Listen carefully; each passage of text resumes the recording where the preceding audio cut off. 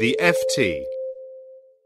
In the last few weeks, Raul Castro has been on a virtual world tour, meeting leaders from around the world, including Vladimir Putin, shaking hands with Barack Obama, hosting Francois Hollande, and others. I'm Matthew Garahan, the global media editor of the FT, and I'm joined by John Paul Rathbone, the FT's Latin America editor, to talk about the pace of change in Cuba. JP, things seem to be moving at an incredibly fast pace, or have moved from an incredibly fast pace since Barack Obama said, I think in December, that he was going to move to a more normalized relationship with Cuba. How do you interpret developments?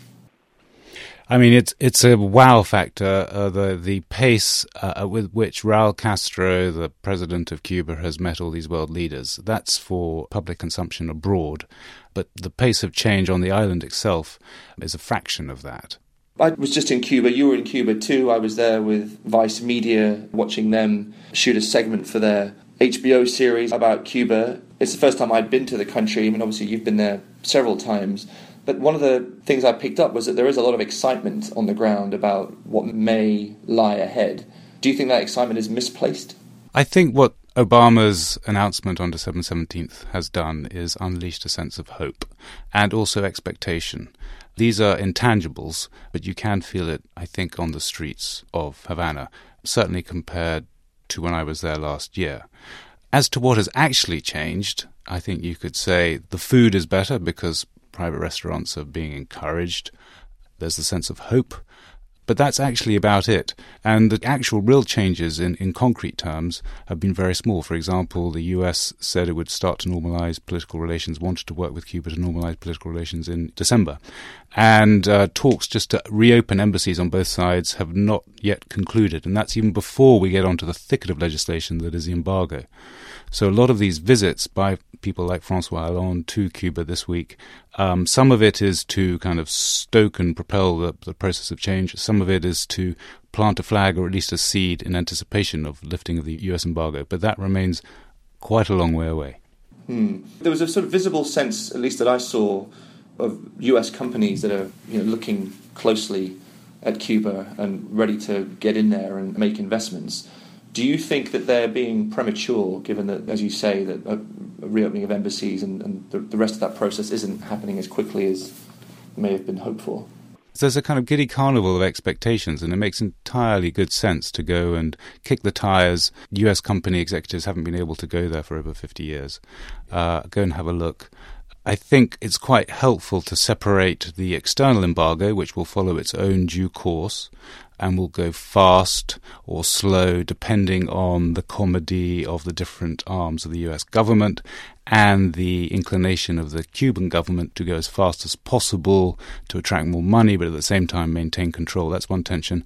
And so that's the external embargo. And then there's another set of tensions within Cuba to do with the internal embargo, which again is to do with the Communist Party's desire to encourage reforms, but also without surrendering control. And you see this very slow shuffle forward apparent in, I think, in a lot of areas. Do you think, or rather have you been surprised by the Cuban state's apparent willingness to embrace this? I know that they were dependent on Venezuela to an extent for external support, and that a lot of that support has fallen away as the Venezuelan economy has cratered. Is there an economic incentive for them to re-embrace the United States? So what are the incentives for change? They are support from Venezuela is threatened because of the state of chaos in Venezuela. I think there's sort of an ideological acceptance that the market is an objective force in the economy. It's not necessarily always an agent of capitalism. And there's also actuarial reasons. Fidel Castro and Raul Castro don't have many years left on this planet, just for actuarial reasons. And they give legitimacy to the revolution, and the next generation that comes forward won't have that same moral legitimacy.